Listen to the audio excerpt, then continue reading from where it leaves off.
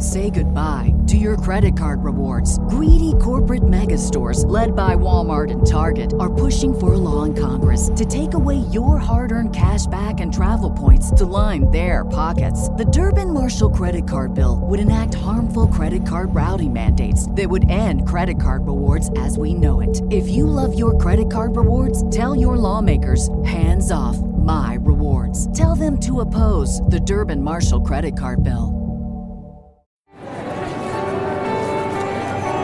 You are listening to an RPA production where people gather.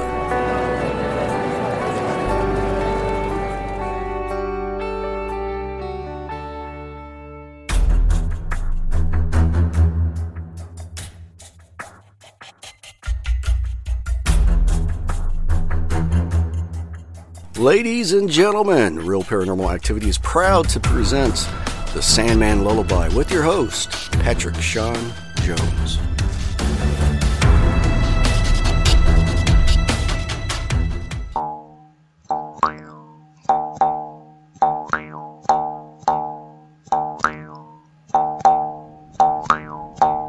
Woo! Let's start the show.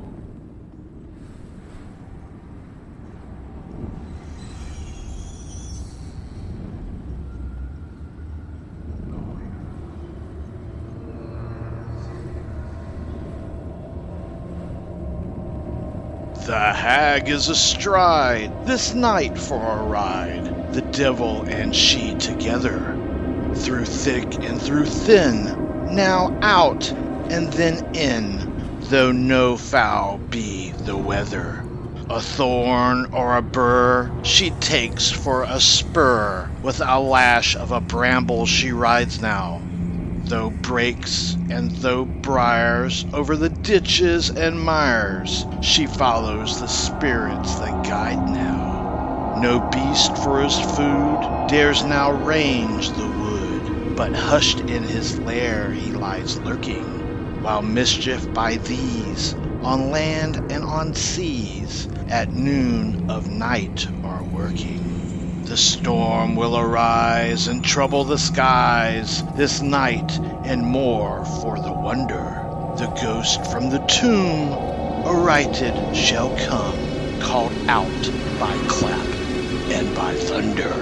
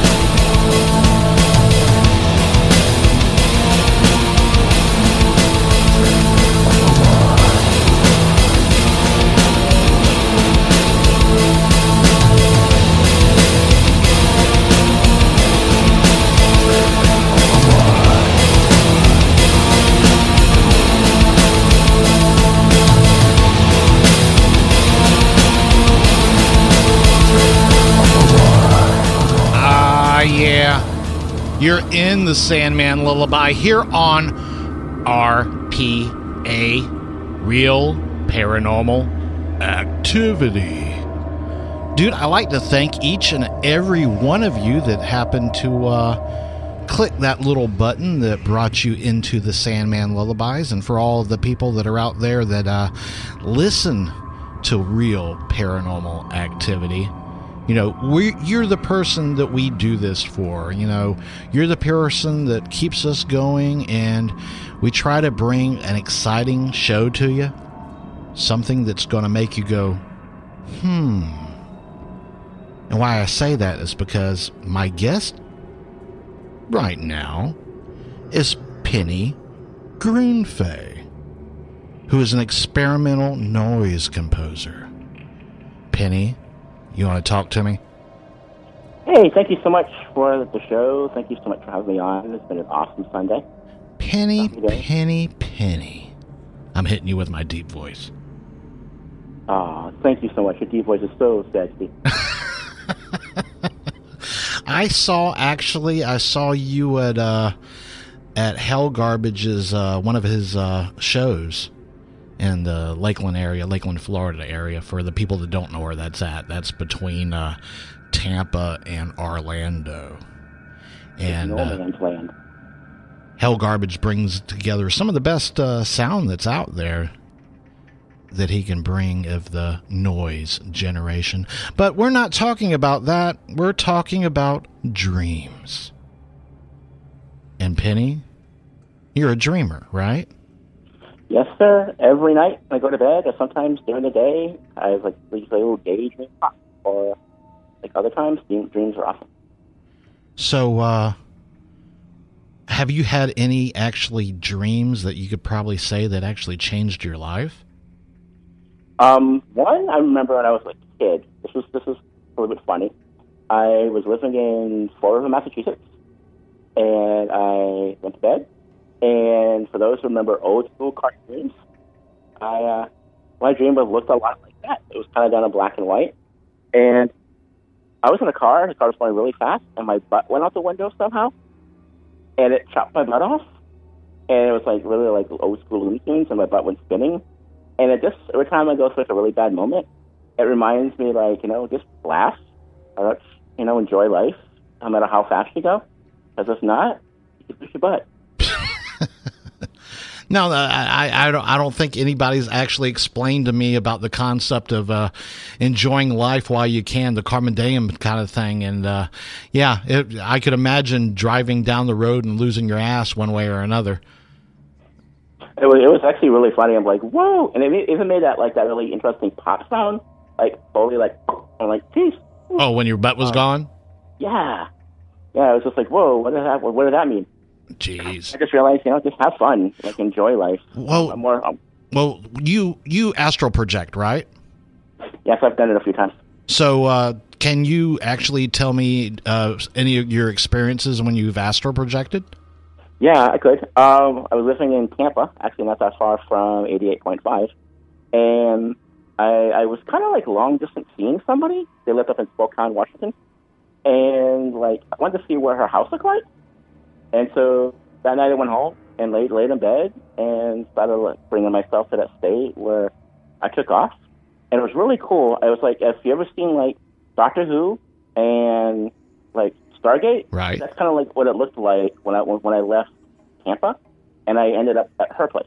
Well, how do you talk yourself through the astral projection? Do you go through a relaxation technique? First I meditate, and then I get really quiet, and make sure I'm just calm, make sure like just the house is quiet, and just go lower and lower and lower, and then my breathing would change, my breath would change. And then it comes to this part where I can feel it happening. And like the first times I started working on it, I would get scared a little bit and I would come back. And then you just realize, just relax and let it happen. And then you can just feel like you lift up out, almost like a helicopter. Right. And you can just feel that feeling, like, and then you go. And it's really cool. Yeah, it's really cool. And then when you come back, I realized that you're really hungry. Because like the next 2 days, I was like emotionally like, bleh, like physically like, wow, I'm like really hungry. Does it actually drain you while you're doing this after you do some projection, even though you're sleeping? When I came back, I felt like I just like swam like 1,000 miles, and my body was like, and there was one I did where another one, not this one with her, but another one I did where I thought it was an animal, like a wolf, right in the forest. And I came right to this lake, and I thought I was going to get to see what it looked like. And my roommate woke up, and he was eating like corn in the living room when I woke up. But the next day, the palms of my hand were like hurting, like I was running on like rough ground for like a couple of days, and there was like no scratches, no scrapes, no blood. Just they literally felt like I was running on the palms of my hands. So when you went to the person's house, did you recognize them? Did they feel like they recognized something going on in their house at the time? Well, when I got there, I forgot there was a time difference. And they're like a couple hours, like, behind us, and they were already in bed. And so, but the house was really quiet, and I was walking through the house, and like the air temperature felt different. It was colder, and I was breathing easier because I do have like a little bit of allergies. And I was walking around and stuff like that, and I ended up kicking like her like new end table. Right. She didn't tell me that I was near her bed. I ended up kicking it because I didn't see it, and my toe was actually hurting the next morning. And I just sat on her bed, and she was smiling, and then I asked if I could like somehow leave something with her that she would feel the next morning. And I called her the next day, and she asked me, just some stuff in general. And like I told her like I was doing astral projection, and she asked me if for some reason if I tried it that night. She said her dreams were stronger, and she saw like stars and like planets and like the aurora borealis. And for a while I was studying like Native American spirituality with this really cool teacher, and he gifted me a name, which is some people might think it's hokey, but it was Sky Dancer. And like we were talking about that, and she just felt like the whole sky was dancing around her. And then she said that she ended up waking up when something moved the end table near her bed. But oh, wow, that's cool. That's actually cool. So I talked to her, said, yeah, I visited you, and I love your new end table, and the picture on the wall was crooked. She laughed. Wow. Faith-based. Let me ask you this question. Okay, are you of a pagan descent? Is that where you learn that you have a lot of belief through this astral projection, or are you Christian-based, or do you think actually that makes a difference? No, I don't think so. I think if your heart is open to it, and like your mind can be open to it, it just turns beautiful. Because I know like different cultures of the world, like different indigenous cultures, all the way from like Christianity to like Judaism to pagan, they all did. There's always some form. Like there's a verse. I forgot what song it is. That says, "Don't let the silver cord be unbroken." And when I read that, it always reminds me like about that thing that connects us to our body when we astral project. There's some kind of cord that attaches our body to our soul. That way we can find our way back. So, and that's in the Bible. I know in paganism they talk about doing it. I know in Native American spirituality they talk about going on different forms of flight and dreams. So I think it's out there, and if you're open to it and you believe it, and you try, and don't let religion like stop. So do you think that when you go to your dreamlands, is it actually a material thing, or is it something that's in your own subconscious? I think it's an other. I don't think it's maybe physical complete. Right. But it's not something that's just conscious complete. I think there's like a veneer maybe that surrounds us, and like we walk through it every day. Like I know like sometimes people walk through a house and they feel a ghost, and there's nothing there, but they've actually walked maybe through the ghost. So they walk through something that's an other in front of them, In most forms of religion, philosophies, they have like spirits, they have dream quests. Like in Australia, they have the walkabout. In Native American spirituality, you can go on dream quests, and it's there. In sweat lodges, people go to a sweat lodge and they see like these amazing beings and skies doing stuff. So I don't know. I think it's an other. I think it's like even if kind of like you've had those moments and they were listening to music or like doing other things like adult things, and you feel something different. It's like you go inside of something that's not you, but it is you at the same time. Has it affected your creativity, do you think? Do you have you taken any influences from your dreams for your music? Yeah. I mean, when I play drums, as an example, I allow myself to kind of get to the same place sometimes as what I do when I'm like dreamscaping or astral projecting.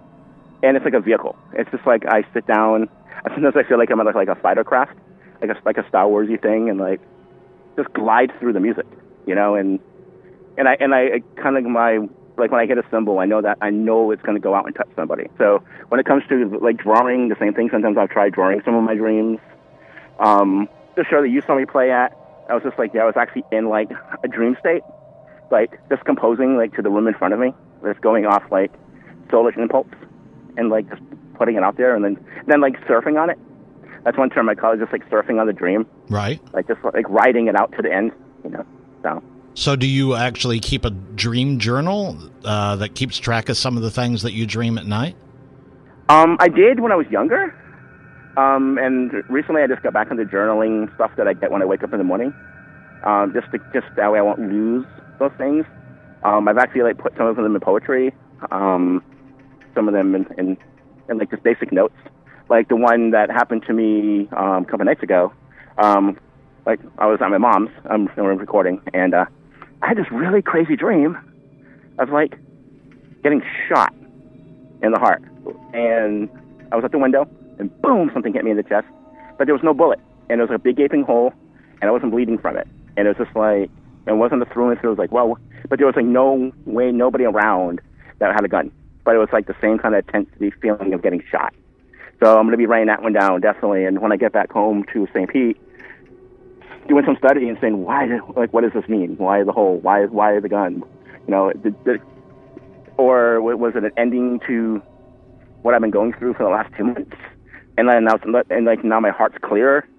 You know, this thing have to die. You know, and that's kind of like. But did you die in that dream, or did you just have the shot in the chest?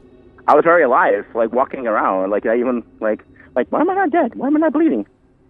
And I mean, it's like, no, I was walking around in it, but it was definitely like opening the window, getting shot in the chest with a gun. It was like that still bam sound that you get when you hear a gun. So. Is that the first time you've actually died in your dream, or have you often died in your dreams? No, I was still very alive in the dream. Well, you got shot, but I'm saying, have you ever died in your dreams? And I've come close to the traditional falling, and I tried like not waking up because I wanted to see what happened if I finally hit bottom. But I ended up waking up just before I hit bottom. I'm like, no, I want to see if it's true. So. Okay, question. Here we go. Living or dead? If you could meet anybody in your dreams to get influence, to get insight, to get knowledge, who or whom would that person be? Wow, I can only choose one.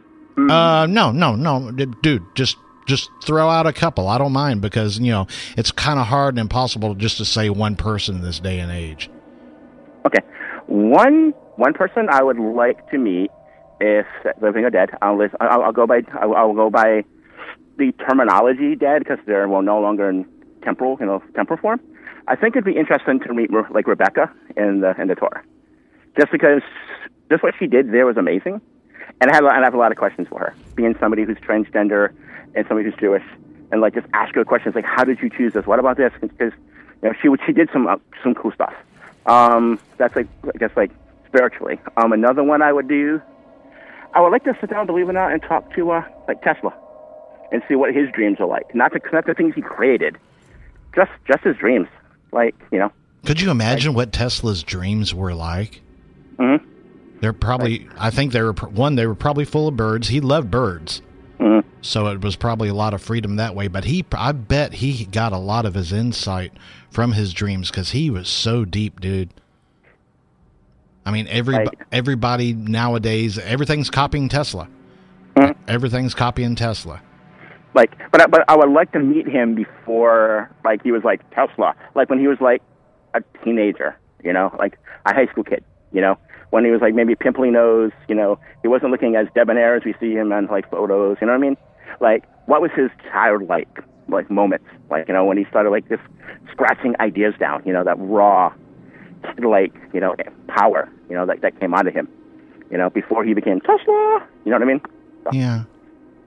So what other dreams do you think that actually changed your life? There's the one with the butt, because that's always funny. Yeah, I like the one with the butt. The butt is very, very pronounced right there. If you lose your ass, that's just, right. You got total freedom after you lose your ass. You don't got nothing to worry about after that. So there was that one. There was one, I remember when I was coming out of the closet, being a trans person. And I was I have this awesome adopted grandmother who lives in Tampa. And I didn't know in the dream that's where I was at. I was just on a piece of property, and it was on the sweat lodge night, and the sweat lodge was there. And they had a fire pit going, which I thought that was kind of cool. And I was actually sitting there as me, but I didn't know it was me yet until I actually walked around the front and saw it was me. And I guess I was in my complete state, like fully I went to, transition fully. And I was actually like teaching, just teaching people about love and like nature and music and singing songs to them, like old songs to them. And that one still has a profound effect. But do you think that you had is there a change of dreams, do you think, before you transgendered beforehand or now? I mean, do you see a direct change in your dreamscaping between before and after? Okay. Interesting question first. Listen. Okay. So, I won't say any naughty words, but when I was growing up, I really never had the wet dream because people go through. But recently, I had my first one as an adult, and I was fully female.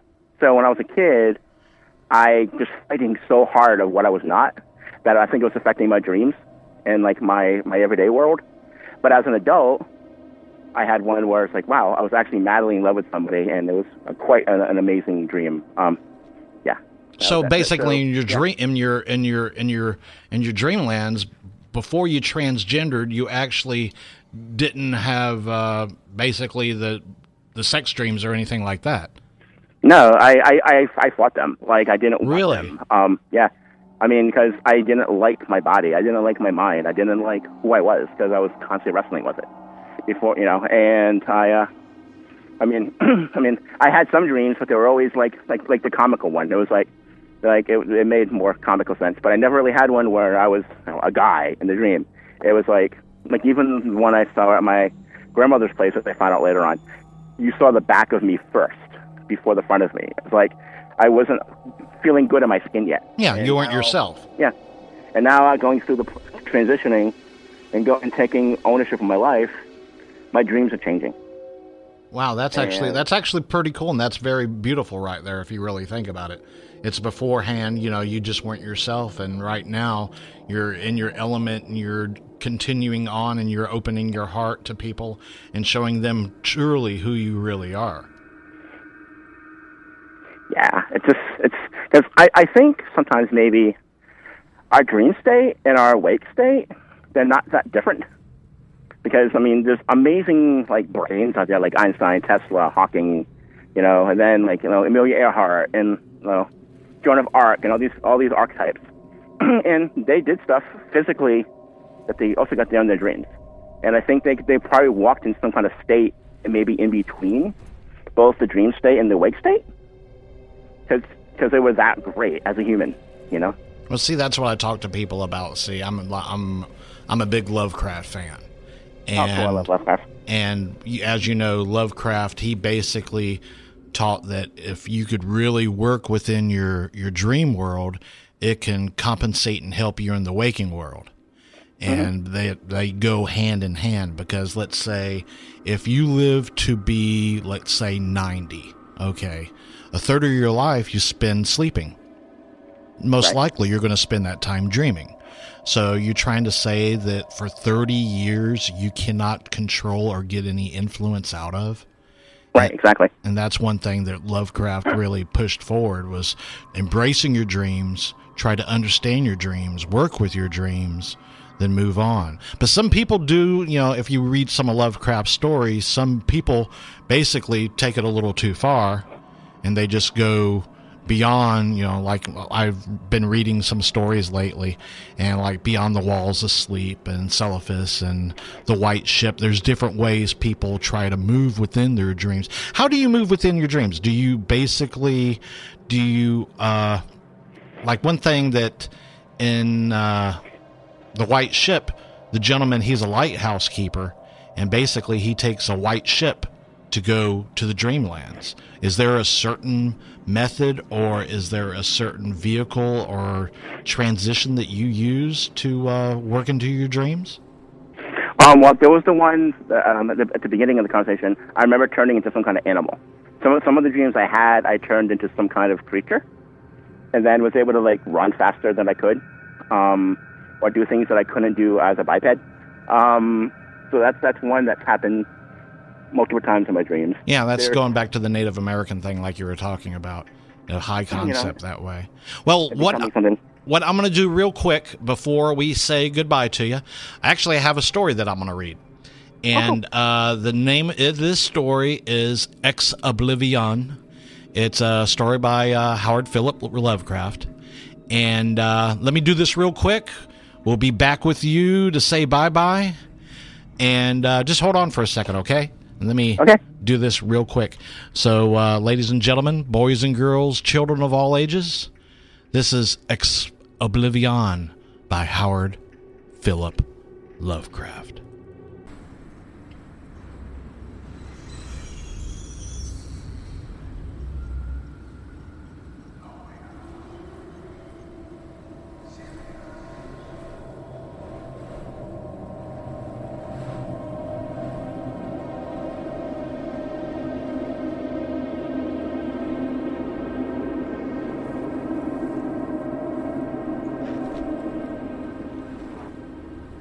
Ex Oblivion by Howard Philip Lovecraft, 1921. This story is in the public domain. When the last days were upon me, and the ugly trifles of existence began to drive me mad like the small drops of water that torturers let fall ceaselessly upon the spot of their victims. I love the irritant refuge of sleep. In my dreams I found a little of the beauty I have vainly sought in life, and wandered through the old gardens and enchanted woods. Once, when the wind was soft and scented, I heard the south calling, and sailed endlessly and laboriously under strange stars. Once, when the garden rain fell, I glided in a barge down the sunless stream, under the earth, till I reached another world of purple twilight, iridescent arbors, and undying roses. And once I walked through a garden valley that led to a shadowy grove of ruins and ended in a mighty wall, green with antique vines and pierced by a little gate of bronze. Many times I walked through that valley, and longer I paused in a spectral half-light where the giant trees squatted and twisted grotesquely, and the gray ground stretched damply from the trunk to trunk, sometimes disclosing mold-stained stones of buried temples. And always the goal of my fancies was the mighty vine-grown wall with the little gate of bronze therein. After a while, as the days of waking became less and less bearable for their grayness and their sadness, I would often drift in opiate peace through the valley and the shadowy groves, and wonder how I might seize them for my eternal dwelling place, so that I need no more crawl back to the dull world stripped of interest and new colors. And as I looked upon the little gate in the mighty wall, I felt that beyond it lay a dream country from which, once it was entered, there would be no return. So each night in sleep I strove to find that hidden latch of the gate in the lined antique wall, although it was exceedingly well hidden, and I would tell myself that the realm beyond the wall was no more lasting merely, but more lovely and radiant as well. Then one night, in the dream city of Zarakhan, I found a yellowed papyrus filled with the thoughts of the dream sages who dwelt of old in that city, and were too wise even to be born in this waking world. Therein written many things concerning the world of dreams, and among them was the lore of the Golden Valley, and the sacred grove with temples, and the high wall pierced by a little bronze gate. When I saw this lore, I knew that I touched on the scenes that had haunted, and I therefore read long in the yellowed papyrus. Some of the dream sages wrote gloriously of the wonders beyond that irrepassable gate, but others told of horrors and disappointment. I knew not which to believe, yet longed more and more to cross forever into the unknown land, for doubt and secrecy are the lures of lures, and no new horror can be more terrible than the daily torture of the commonplace. So when I learned of the drug which would unlock the gate and drive me through, I resolved to take it when next I awakened. Last night I swallowed the drug and floated dreamily into the Golden Valley and the shadowy groves. And when I came this time to the antique wall, I saw that the small gate of bronze was ajar, for beyond came a glow that weirdly lit the giant twisted tree and the tops of the buried temples. And I drifted so songfully expectant of the glories of the land from whence I should never return. But as the gate swung wider and the sorcery of the drug and the dreams pushed me through, I knew that all sight and glories were at an end. For in the new realm was neither land nor sea, but only the white void of unpeopled in untamable space. So happier I had ever dared hope to be, I dissolved again into that narrative infinity of crystal oblivion from which the demon life had called me for one brief and desolate hour. Then they disappear into oblivion. Penny? Yep.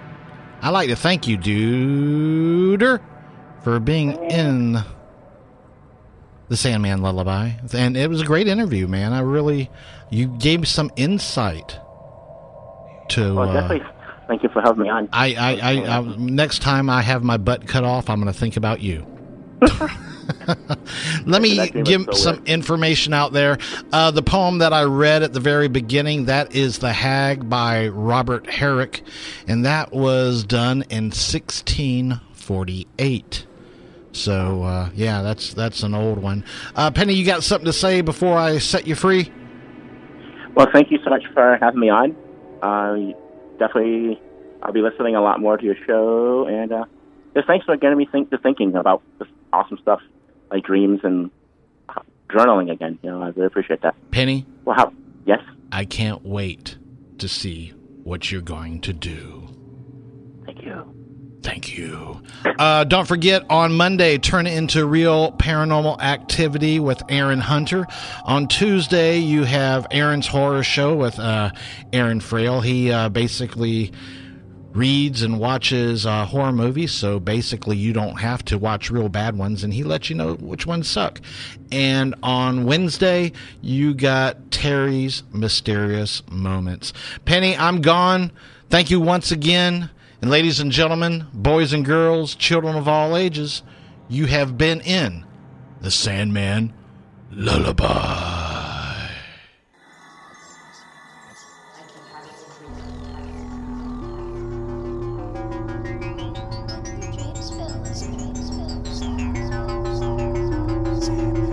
Our articulating system